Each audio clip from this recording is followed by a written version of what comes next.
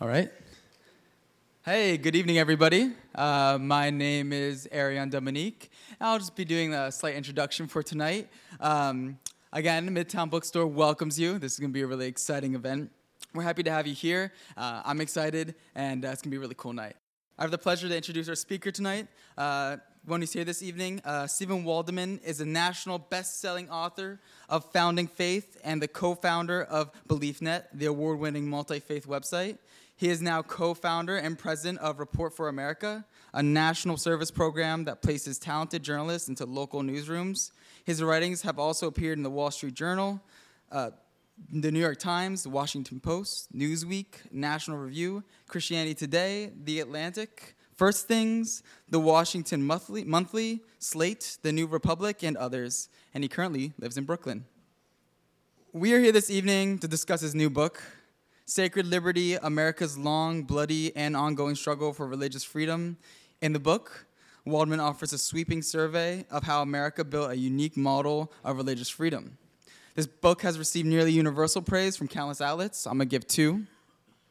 Historian John Meacham says of Sacred Liberty, without freedom of conscience, the whole history of the nation and the world might be very different. We are lucky that Waldman has written this compelling study of the most essential breakthrough of modernity, the right to believe or not, as one wishes. A great book and a monumental issue. Second, Reza Aslan says that this is an important and fascinating book full of riveting stories, provocative insights, inspiring heroes, and some serious warnings.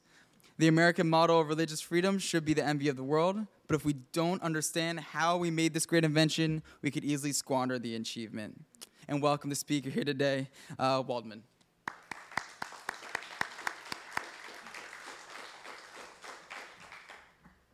Thank you. I almost got lost downstairs, never to be found again. It's amazing. And one of the books I found down there, just browsing around a few minutes ago, was a book called Uncle Sam or the Pope. Which? And this is you can tell a little bit about, you can probably guess where the author comes down based on the chapter titles: Mother of Harlots, Romanism Not Christian, 101 Proofs, The Antichrist, that would be the Pope, Romanism, an Enemy to Our Free Institutions, 101 Proofs. I found this fascinating because one of the things that people are most surprised about, and I was somewhat surprised about in doing this book, was how pervasive anti-Catholicism was in American history. As they say in the tech world, anti-Catholicism was a feature, not a bug, of the American experiment. And that was just one of many things that I learned along the way in doing this project.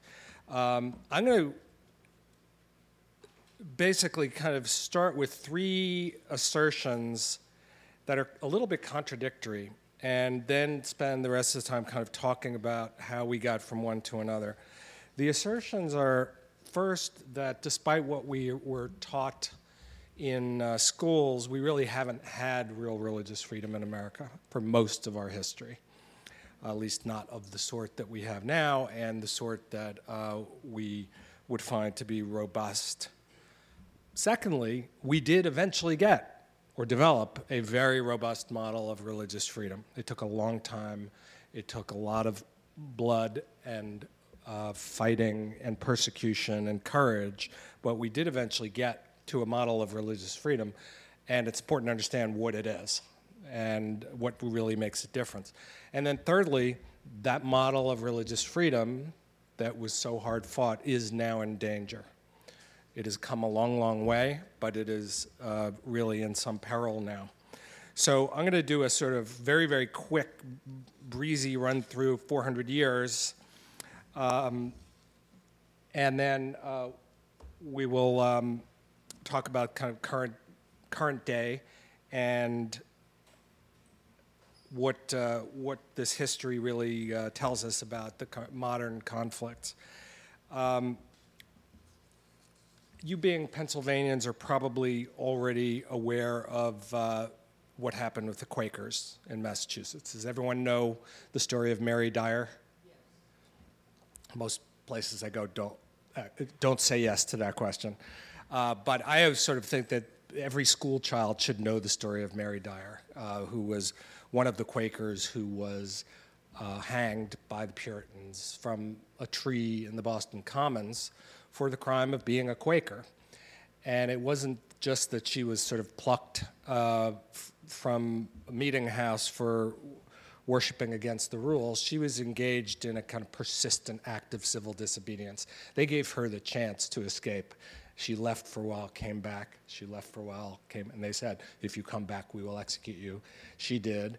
And they executed her and 3 Quaker colleagues from the trees in Boston Commons. And what's a perfect metaphor around this is that this was done by the Puritans. So we're taught in school that the Pilgrims and the Puritans came here for religious freedom, but it didn't take very long before they were turning around and executing Quakers for the crime of believing something different. And this is a pattern that we see over and over again in American history, that unfortunately, very often we have tended to define religious freedom as meaning religious freedom for my religion and not for others. And religious freedom for your own religion but not others is actually not religious freedom. That's something else.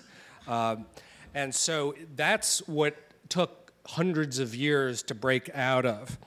And one of the most interesting periods of persecution, and maybe one of the most consequential, happened in Virginia in the 1760s. And the persecuted group was the Baptists in Virginia, and who we would now call evangelicals.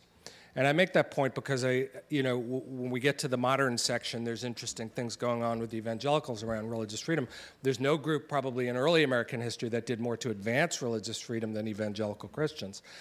And the persecution of Baptists was astonishing. You would have minister standing up at the pulpit in Virginia, and an Anglican minister comes in, takes the back end of a horsewhip, jams it in the Baptist minister's mouth.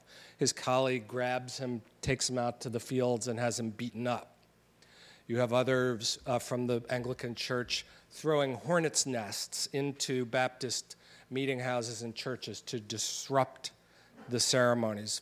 Something like half of the Baptist ministers in Virginia were arrested by the time of the American Revolution.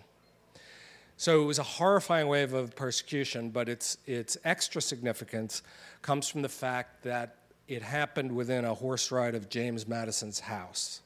This was all happening around Montpelier, Virginia, where Madison lived. And so he came back from College of New Jersey, which is now Princeton, stopped in Philadelphia and became enamored of all the freedom in Philadelphia, came down to Virginia and learned about these people being imprisoned in the next county for publishing their religious sentiments.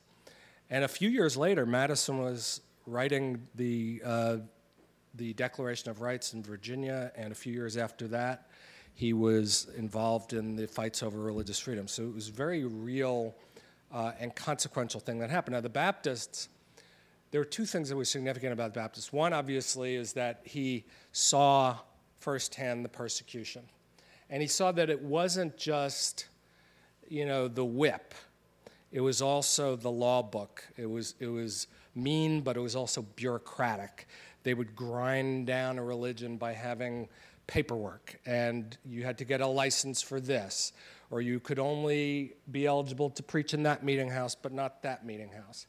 And there was a kind of state system that grew up to enforce, in effect, what was an established religion, which was the Church of England in Virginia.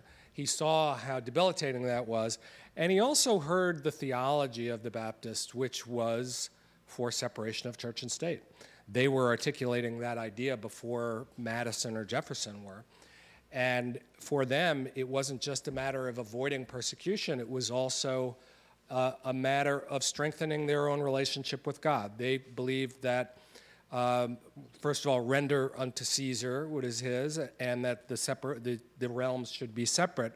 But more importantly, that it was the nature of their faith that you could have a personal relationship with God and best to get government, and for that matter, often clergy, out of the way to do that. So this was sort of the milieu that Madison was learning about. He didn't have to learn about it from history books about Europe.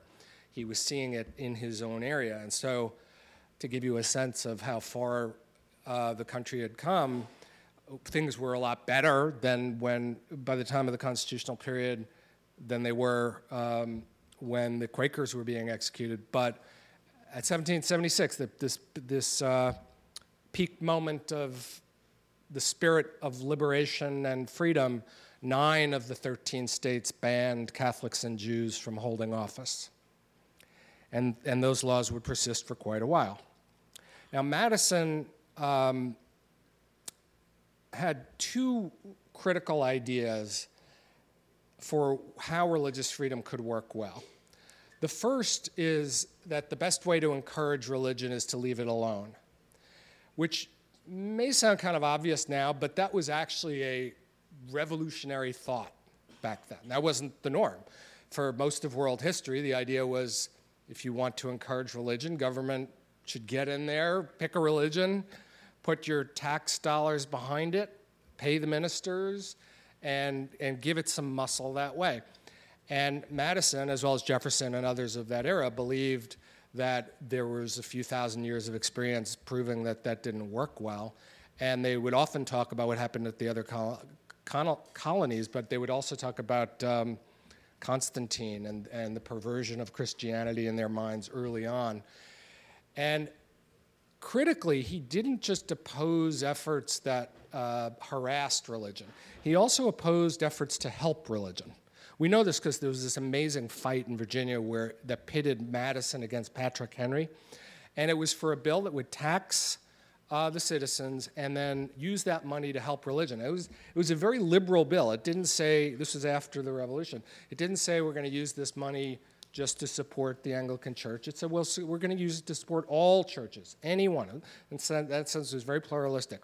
Madison was dead set against it because he thought government support of religion would corrupt religion. It would make it lazy and corrupt, and he fought it tooth and nail. The second theory that he had was, he said the real way to preserve religious freedom is not through what he called parchment barriers, which are sort of Jeffersonian declarations of rights, which he was a little skeptical about. Rather, it was what he called a multiplicity of sects, S-E-C-T-S. And what he meant by that, in modern terms, is essentially pluralism. He wanted there to be a lot of different Christian denominations, which may sound counterintuitive. Again, like we tend to think of splintering and fragmentation as a bad thing. He thought it was a great thing. And he basically thought that the more different denominations you had and the more different religions, the less likely it would be that one religion would get so strong that it could then crush or dominate another religion. So he really had this very market-oriented philosophy about religion. So we get to the point of the First Amendment is approved. Significantly, it only addresses or only curtails the government's approach to religion on the national government level. Madison wanted it to apply to the states, but he lost in that battle. So we go out into the 1810s, 1820s, and it becomes a state-by-state battle as to whether or not the other states are going to follow the lead of the federal government. And Madison looks around, and he actually is sort of pleased with what's happening. He says, I think this is working out well. And his reason is interesting. He says it's not just that there is less persecution. He says there's more religion. He looks around and he refers excitedly to the amount of zeal that there is in the air. The zeal that he was referring to was what historians call the Second Great Awakening. It was a religious revival, and there was this interesting kind of virtuous circle that developed where you had these fights in the states over whether there should be state religions or what kind of state regulation of religion there should be at the same time that these religious revivals were happening. And it's a bit of a chicken and egg thing. The decline of these religious regulations made it possible for all these new religious movements to grow. And then those new religious movements in turn demanded more freedom, which helped lead to the rest of the regulations collapsing. And that cycle kind of reinforced itself. So it was off to a good start, but religious freedom was still really in the early stages. Remember that it was only just applying to the national government. So one of the most egregious cases or examples of this being tested involved the Mormons. A 1838 editorial in a Missouri newspaper kind of summarized the sentiment of people then, saying their manners, the Mormons, their manners, customs, religion and all are more obnoxious to our citizens than those of the Indians, and they can never live among us in peace. The rifle will settle this quarrel. And then in 1838, the governor of Missouri did something that had never happened before or since. He issued a Missouri Executive Order 44 declaring that the Mormons, quote, must be exterminated or driven from the state for the public peace. So here we had the governor of Missouri calling for the extermination of the Mormons, an order of genocide. And shortly thereafter, we had one of the biggest religious massacres in American history, the Haun's Mill Massacre. 250 Missourians, including state legislators and other civic leaders, came to Haun's Mill, a small Mormon community, and lined up and opened fire on the community. The mob murdered 19 Mormons at Haun's Mill, and most dramatically, they went into a building where some of the people had been hiding during the massacre, and there was a kid there, I think a 12-year-old, and one of the attackers went right up to him and blew his brains out. And one of his colleagues said, you know, that might have been excessive. What you just did, do we have to really do that? And his response was, nits make lice. This is a theme you'll hear coming back in other moments of religious history, that part of what happens when a religious minority is targeted is they are dehumanized. They're turned into animals or insects. Another significant source of conflict during this period was with Catholics. In the 1830s, there were riots in many cities. Philadelphia Bible riots, as they were called. Churches and convents were burned down. In Charlestown, Massachusetts, in 1835, the Ursuline convent was burned down amid rumors that that the nuns were kidnapping people. The famous and very respected minister Lyman Beecher, who's the father of Harriet Beecher Stowe, was a leading anti-Catholic who warned that Catholics were a dark-minded, vicious populace, a poor, uneducated, reckless mass of infuriated animalism, and that the church was working to destroy free institutions.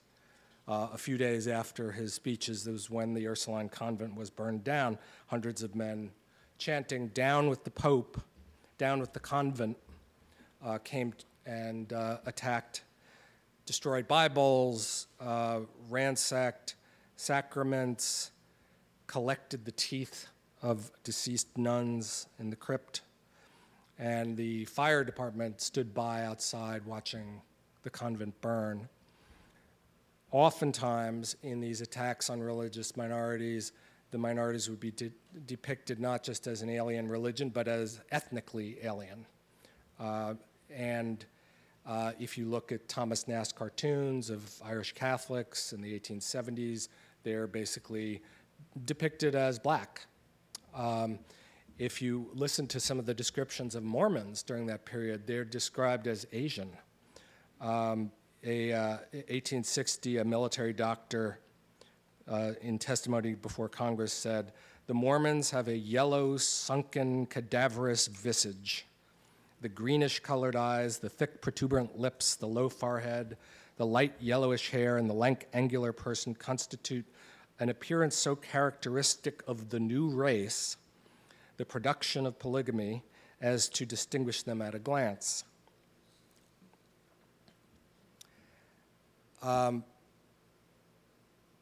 When we step back from this period and we see, it can seem a bit depressing when you go through these cycles and these chapters of elements of persecution and repression.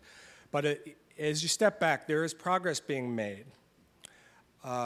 Each of these fights, and very rarely are these fights led by famous figures from American history. They're mostly led by regular Americans who are just putting their lives and risks and reputations on the line to fight for their freedom of faith. The case in the case of the Catholic fights in Philadelphia, the Bible writes, the issue was that the Protestants in Philadelphia were insisting that the children be taught the King James Bible, Protestant translation. Catholics actually had no objection to teaching the Bible in the public schools. They just said, if we're going to do that, we should be allowed to have a Catholic Bible. And the Protestants were basically saying, that's not a thing. The Catholic Bible isn't the Bible. The Bible is the King James Bible. And eventually, what ended up happening after this fight persisted for decades was that the schools actually had to embrace a more pluralistic approach to religion. So it eventually, as with the Quakers who protested, as the Catholics who protested, and the Mormons, they did advance, they did push it forward and win increased religious freedom. In the case of Mormons and in the case of Catholics, it often was not so much that the rest of the world became woke about religious freedom, but that these groups developed electoral power. I wish I could say it was the triumph of the principle, but really in the case of Catholics and Mormons, it's that their numbers became significant and they were able to fight back. In the case of Catholics, it was in American cities. In the case of Mormons, it happened, the period when the Mormons wanted to get statehood for Utah coincided with this sort of shift of the balance of power to the west. There were all these new western states, and it turned out that Mormons were not just in Utah. There were significant Mormon settlements in half a dozen different areas out there, and suddenly the Republicans who had been leading the charge to not just persecute, but literally eliminate the religion of Mormonism flipped and said, okay, if you denounce polygamy, we will accept you into the Union. Now, what happens, there are other instances in American history where the groups that are being persecuted don't have this kind of clout. And in the 19th century, the two that I wrote about were Native Americans and slaves. And they're often neglected or left out of the histories of religious freedom because they're so subjugated and persecuted in other ways that the persecution of their religious beliefs is neglected. So in the case of Native Americans, what I focused on in this book was a really fascinating period after the Civil War when the good guys, the reformers, had taken the position that we should no longer be trying to exterminate Native Americans. The right thing to do would be to Christianize them, to convert them to Christianity. And this happened, you probably are familiar with the boarding schools where Native American children were often sent. A part of that doesn't get talked about a lot is that one of the things that happened at the boarding schools was that no Native American religions were allowed, and they were basically taught Christianity. They were converted. With slaves, of course, the subjugation was even more total. But one of the interesting things there is that If you go back to like the colonial period, there were probably more Muslims in America than there were Catholics or Jews. And that is because about 10 to 20% of the slaves were Muslim that came from Muslim parts of Africa.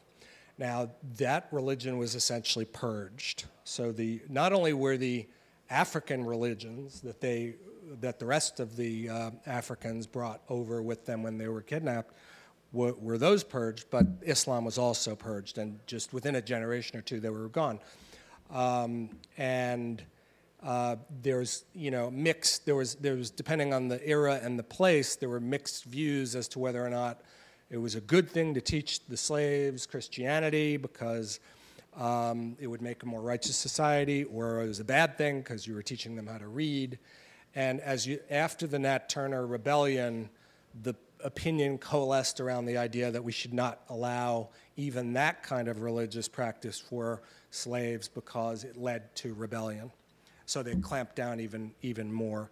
And of course, in that case, there wasn't a whole lot that they could do to advance the cause of religious freedom.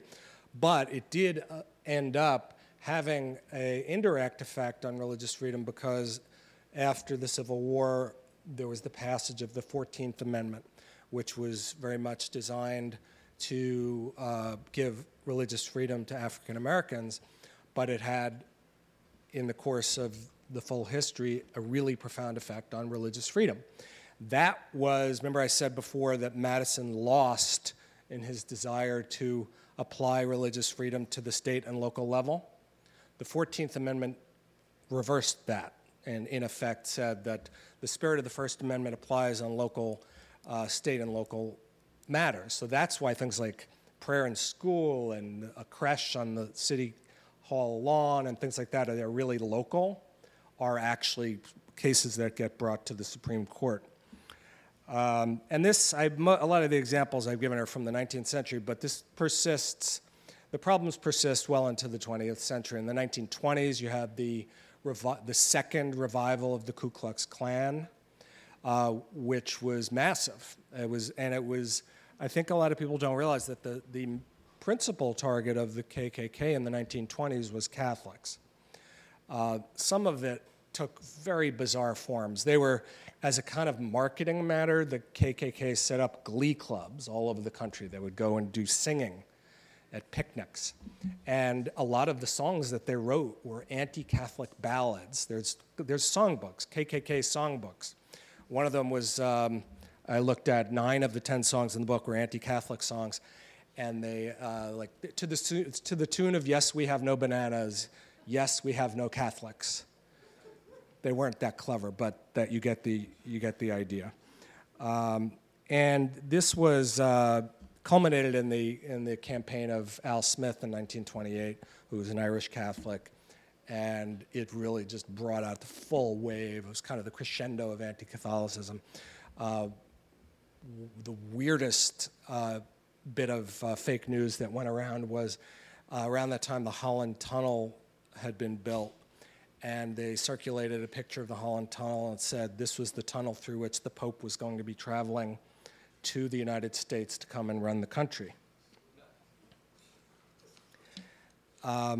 You were also struck when you read about the attacks on Catholics during that period, how much of it sounds like some of the attacks on Muslims today. In particular, we'll come back to this later, but you probably have heard about the fights over Sharia and whether or not, that's a dangerous thing. Very, very similar to what was said about Catholics, their loyalty to the Pope and their loyalty to Catholic law, that they couldn't possibly be independent Americans because they have a loyalty to a foreign power. As we move through history, as we start to get to the 1940s, things start to change. One reason that they start to change for the better is the efforts of the Jehovah's Witnesses. This is I don't know if you know members of the Jehovah's Witnesses, but it's a small religion in the United States that had a massive impact on the development of religious freedom. They were persecuted, unlike the Catholics and Mormons, who were able to fight back to some degree through their numbers, the Jehovah's Witnesses were too small to do that.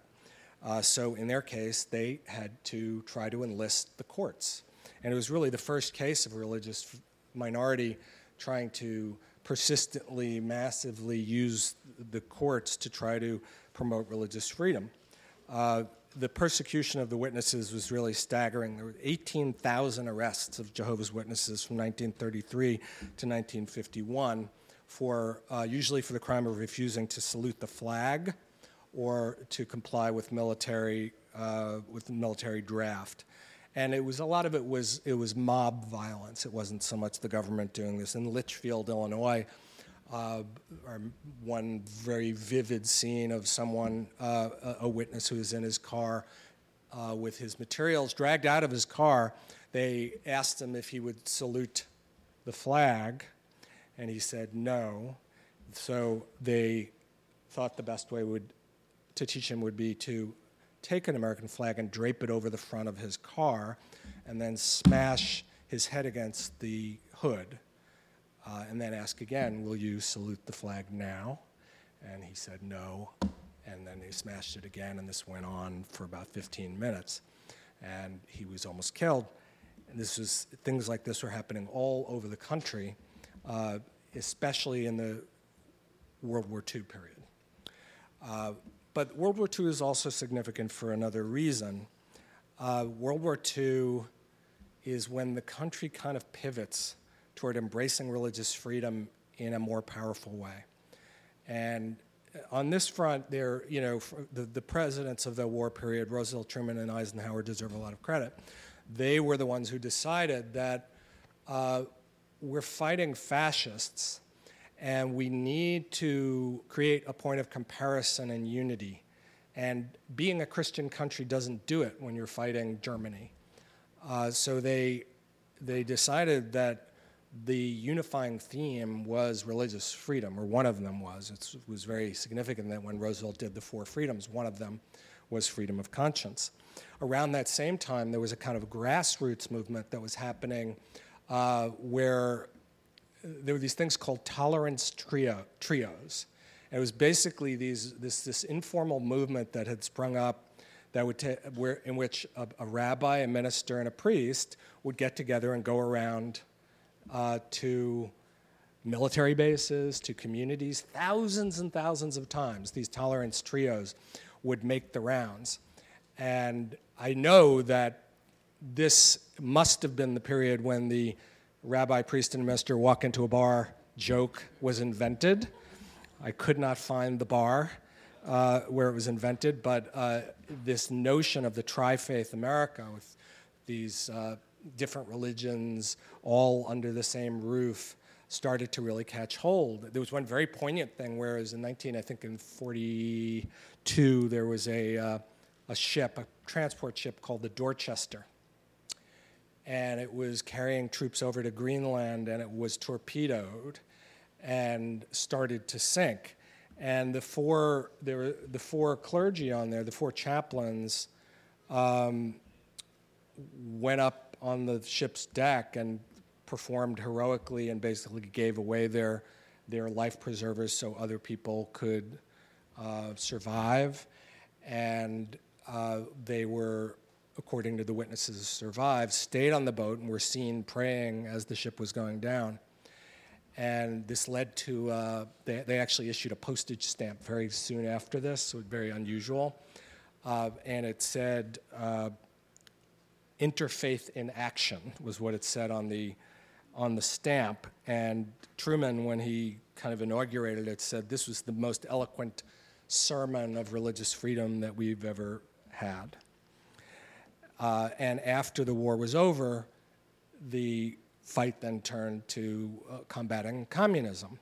So again, it became a unifying theme to have religious freedom. And you could see it. The 50s was this weird moment when that was when you had "In God We Trust" go on the paper currency. That was when we had "Under God" go into the Pledge of Allegiance. It was sort of soaked with religion in what's called public religion, meaning the politicians were talking about religion all the time, and they were putting religious phrasing in public documents and places. But Eisenhower was very careful about one thing, which is he was very in favor of having more public religion, but he did it in this very overtly pluralistic way. He said, "Our form of government has no sense unless it is founded in a deeply felt religious faith, and I don't care what it is." With us, of course, it is the Judeo-Christian concept. That's the first time a president used the phrase Judeo-Christian. But it must be a religion that all men are created equal. And some people mocked this odd formulation that he had. One critic said that Eisenhower seemed to be a very fervent believer in a very vague religion. But he was onto something. He knew that if you were going to push the envelope in terms of public piety, you had to couple it with an equally aggressive assertion of pluralism as the context for doing it. Over the next few decades, the Supreme Court essentially caught up and became an important force in expanding religious liberty. Notice that we've gotten all the way to the 40s before I've mentioned the word the Supreme Court, the phrase Supreme Court. We tend to think of religious liberty and the history of religious liberty being one about constitutional law. It's really not. At least in the last 50 years, it often is. But most of the history of religious freedom really was evolved outside of the jurisdiction of the U.S. Supreme Court until around the 1940s and really accelerating into the 1960s. After the World War II period, I'm not going to go through every decade, but essentially I think the most important thing that happened, you had the gradual integration of Catholics into American life. You had the decline in antagonism between conservative Catholics and conservative Protestants, partly as a result, ironically, of the rise of the religious right. Conservative Catholics and conservative Protestants who would not talk to each other previously could now get together in their shared hatred of secularism or liberalism, or their support of or opposition to abortion. The other thing that happened was immigration laws changed. One of the things you find in this history is that one of the most important factors in creating both the conflict and the resolution around religious freedom is immigration. Catholics, Jews, Mormons, they were afraid of the language is really kind of amazing when you read the stuff about the fear that there are these kind of very low-rent people pouring over the porous border, the low-rent people being the Mormons and the border being Canada.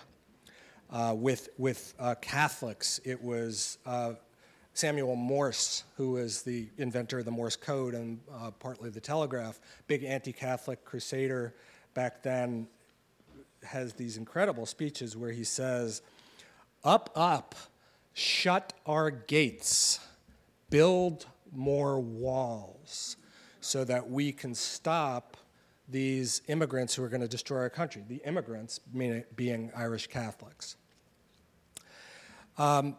So eventually you get to the point where you, through civil disobedience, electoral power, and then court rulings, starting in the 50s and then accelerating through the 60s and 70s, you start to have a really robust form of religious freedom. And by the way, that includes not only a lack of persecution,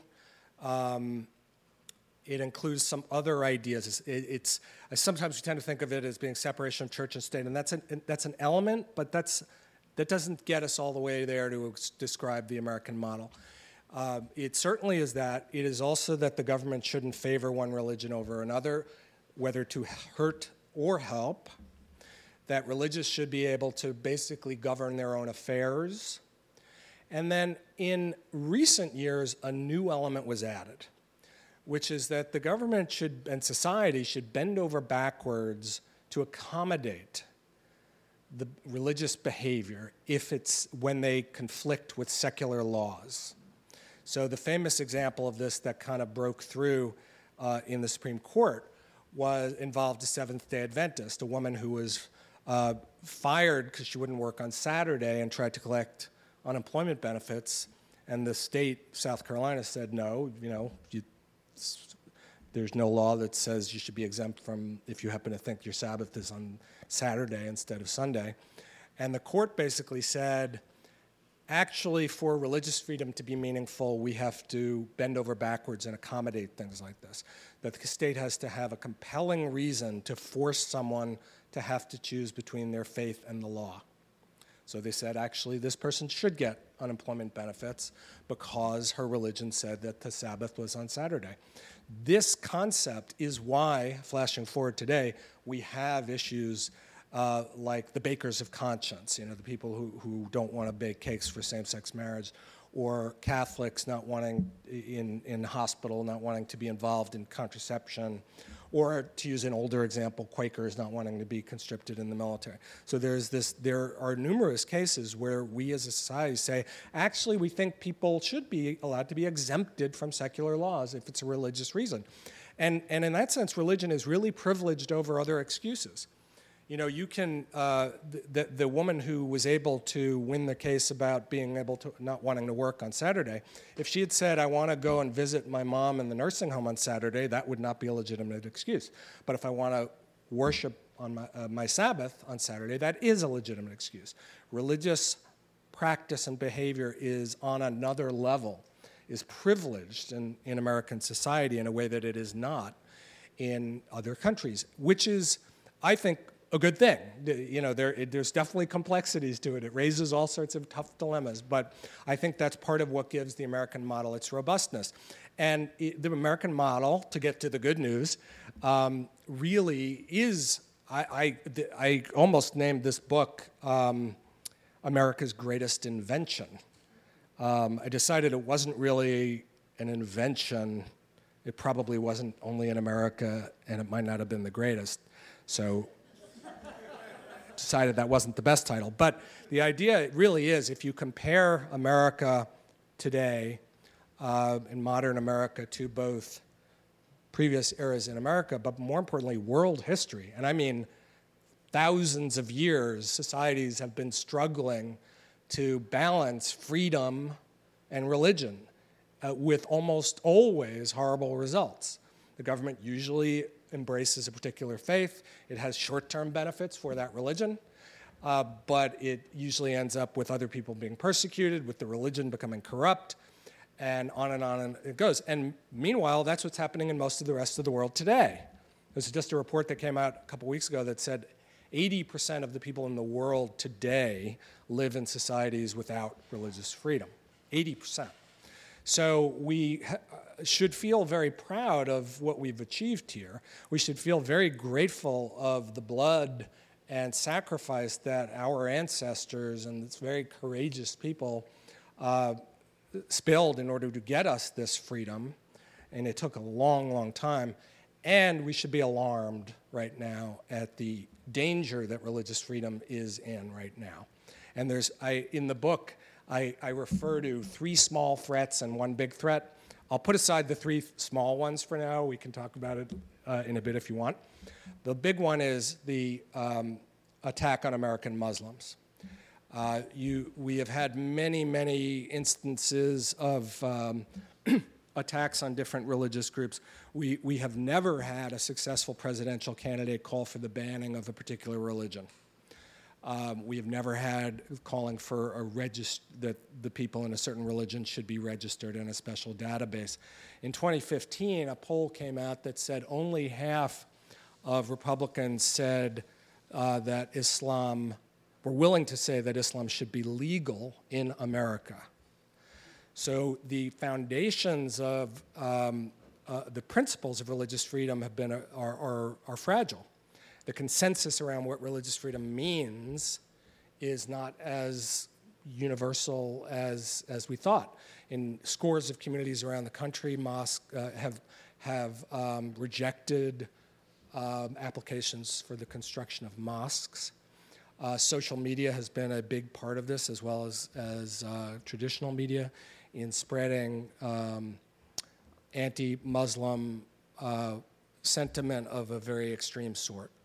And I do fear that the sort of foundations of religious freedom look solid, but that they've been soaked with gasoline, and that the next time there is a real spark, I fear for how strong that foundation is going to be. So there are other issues with religious freedom in modern times that I want to talk about. American Christians often feel that their religious freedom is being infringed. My take on that in the book is that their concerns are exaggerated but not fabricated, that there are some legitimate concerns that really need attention. And mostly I feel like this really is one of the greatest achievements in American history, and it was purchased with such struggle and sacrifice that it would be tragic if we lost our ability to model this for the rest of the world. And by not understanding what religious freedom is and how we got it, we could end up squandering it. So why don't I stop there and we can have a conversation. Thank you.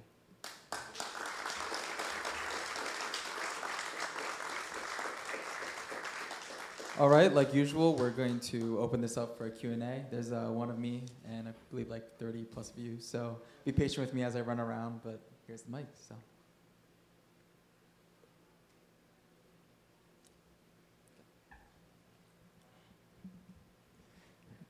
Just thinking of the psychology behind all these repressions of this group and that group, does a lot of it boil down to tribalism and you're changing our culture, we like the culture the way it is, and these outsiders are coming in and trying to change us against our will? I think it does. A lot of it does relate to tribalism. Tribalism can have different facets. Sometimes it's ethnic, sometimes it's religious, sometimes it's cultural, but it is always something. And sometimes it's more practical than that. Some of the people in Missouri, for instance, thought the Mormons were going to become the majority and take away their land. And in the case of Catholics, they thought that they were going to become so numerous that they would literally, vote to ban the Bible. A lot of it was, fictitious, but the fears were manifest in the form of these very odd, concrete things. But I think a lot of it is tribal. And when you add to that, when you think about it, this idea of religious freedom and coming to accept or respect people of other faiths is really hard. It actually kind of in some ways cuts against the nature of religion. It's easy for me to say everyone should be respectful of other religions, but if you have found the truth and believe that someone else's religion is not just wrong but dangerous and consigning millions of people's souls to eternal torment and destroying society, you feel obligated to fight it. So it's that kind of tribal or that group in-group, out-group phenomenon becomes particularly potent when the topic is religious.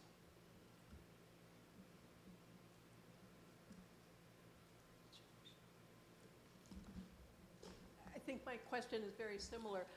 Looking at the psychology of the persecutors, particularly the leaders of persecution, what is your sense of how much of that is because they truly believe that their religion is correct and that God wants them to do this, as opposed to those who see a real use of religion to get their political objectives or to get their economic objectives or to get rid of the people who are a threat in some way?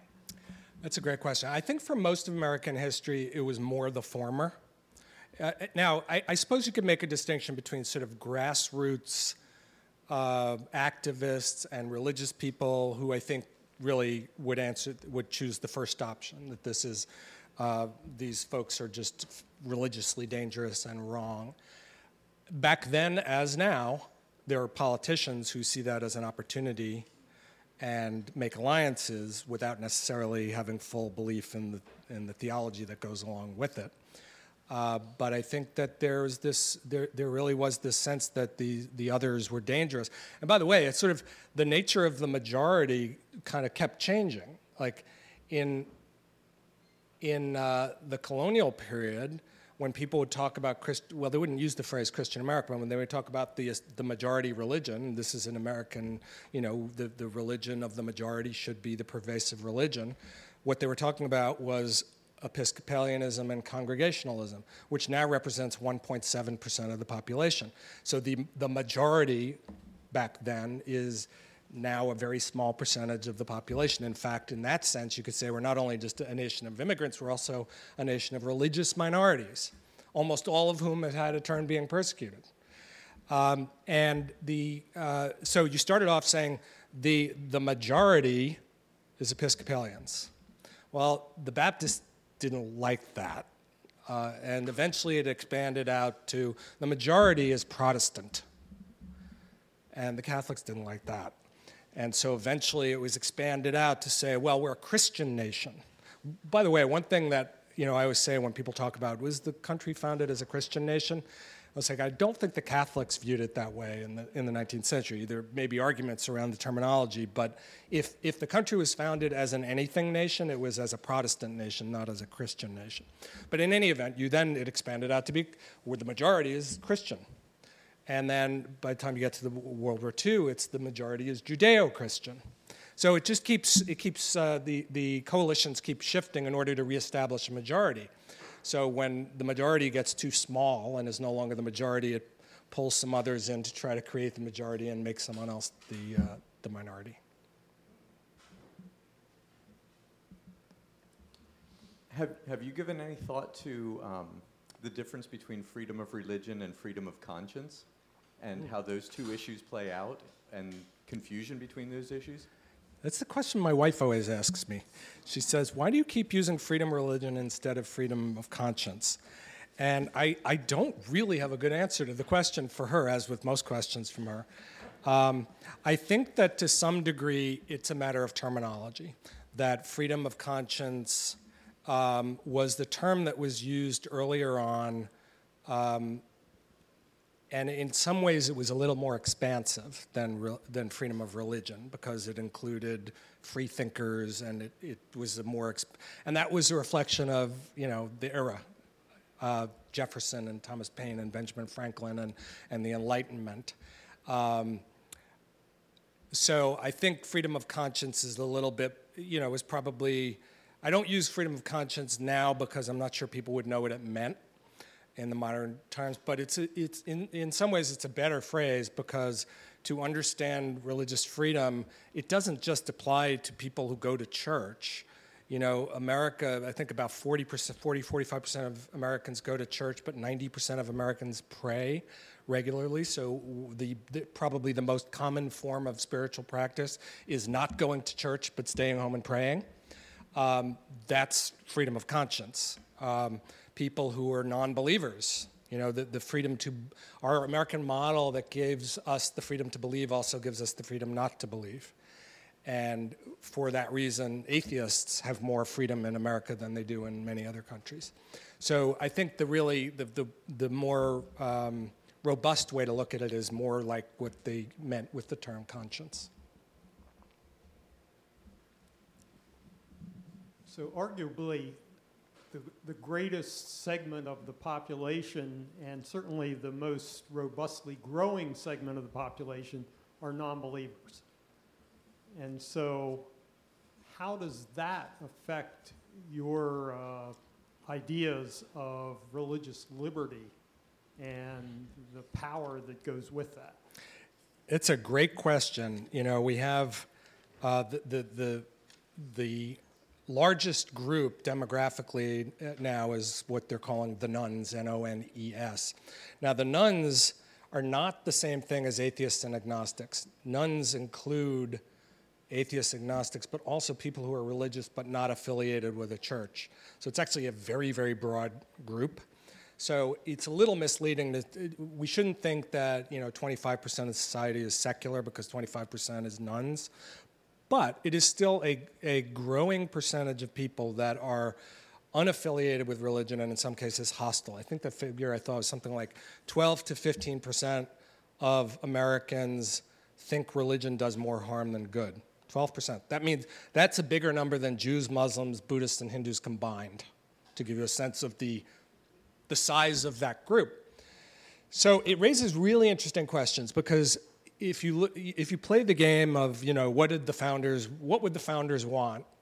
And it depends which founder you're thinking about. But just rule of thumb, if you hear anyone say, the founding fathers believed blah, blah, blah, the blah, blah, blah part is wrong. Whatever it is, it's wrong, because the Founding Fathers were not a unified group. They disagreed on all sorts of things, including this. Most amazing thing is you had 4 of the key figures in religious freedom, Washington, Adams, Jefferson, and Madison, got to be president in sequence. So they actually got to try out these concepts. And it turns out they disagreed with each other in real time in the years after the First Amendment was passed.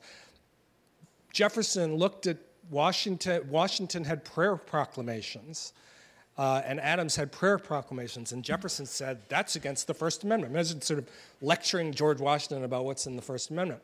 And Madison agreed.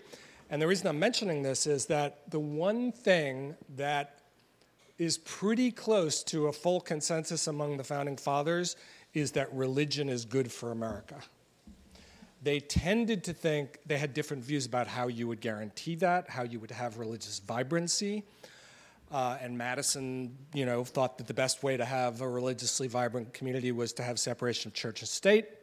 Others thought you should have the government. But they tended to agree that it was important to have a lot of religion, because they thought we're trying this experiment of a republic that involves some pretty responsible behavior on the part of ordinary citizens.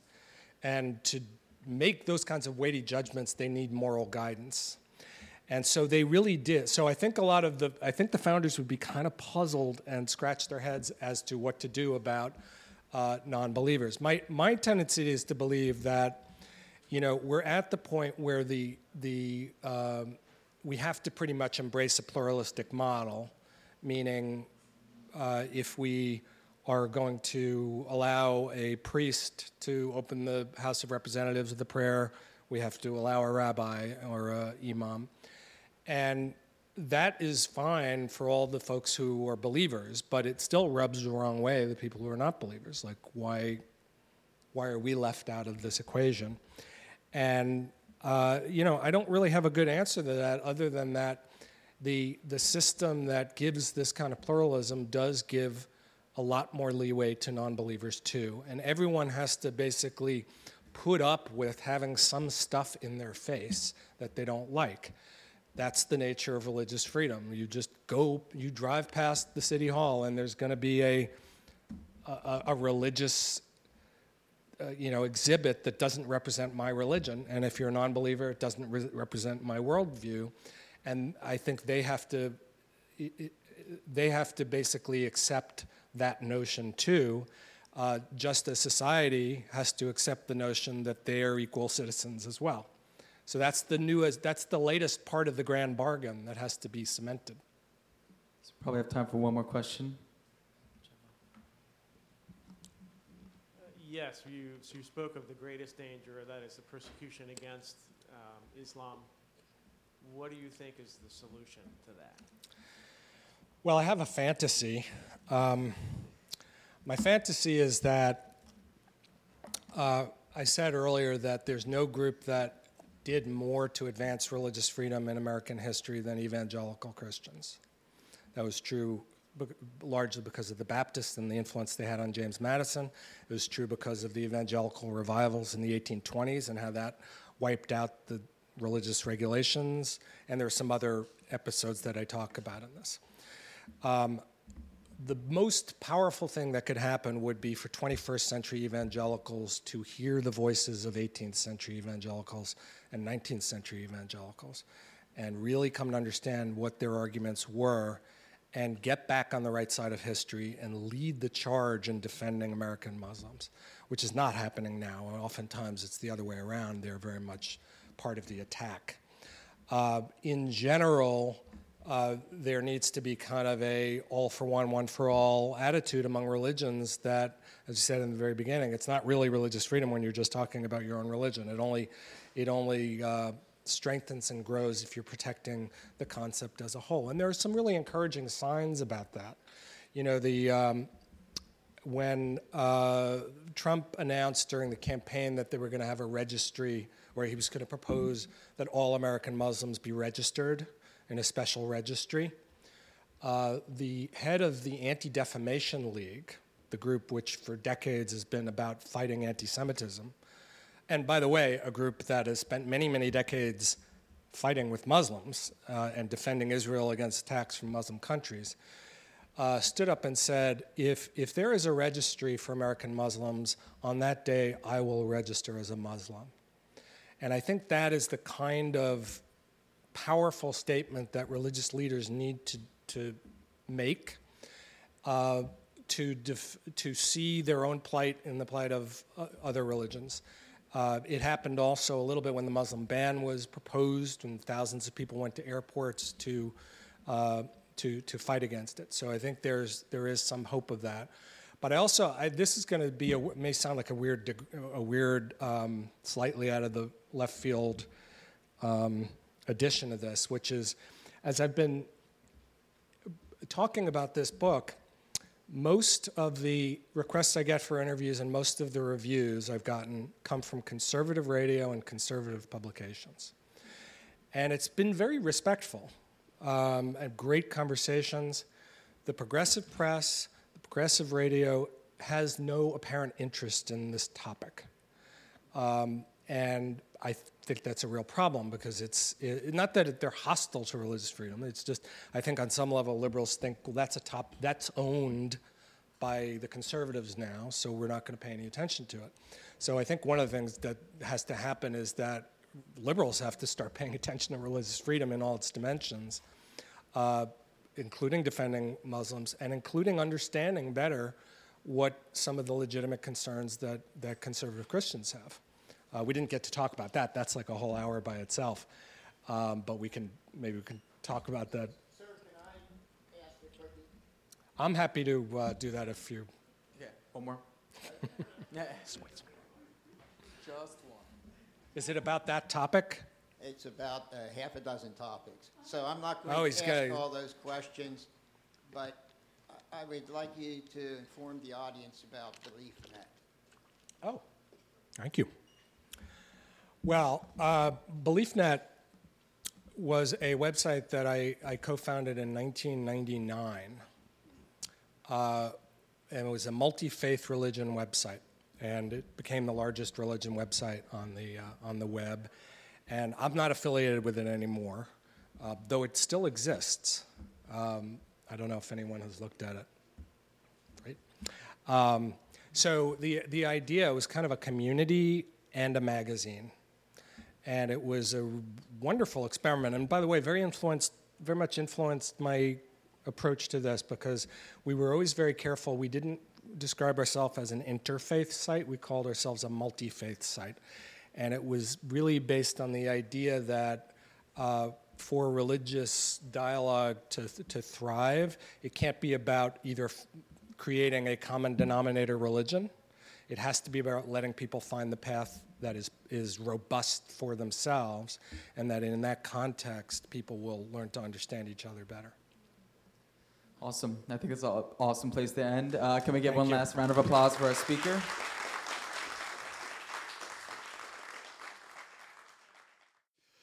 You have been listening to the Midtown Scholar Bookstore Author Reading Podcast. Please make sure to hit the subscribe button to keep up to date on all our newest author talks. After every event, there are limited quantities of signed copies of the featured books. Don't forget to grab your copy today. If you would like more information on Midtown Scholar Bookstore, please visit midtownscholar.com. The Midtown Scholar Bookstore Author Reading Podcast is a free podcast and does not own the rights to any of the readings.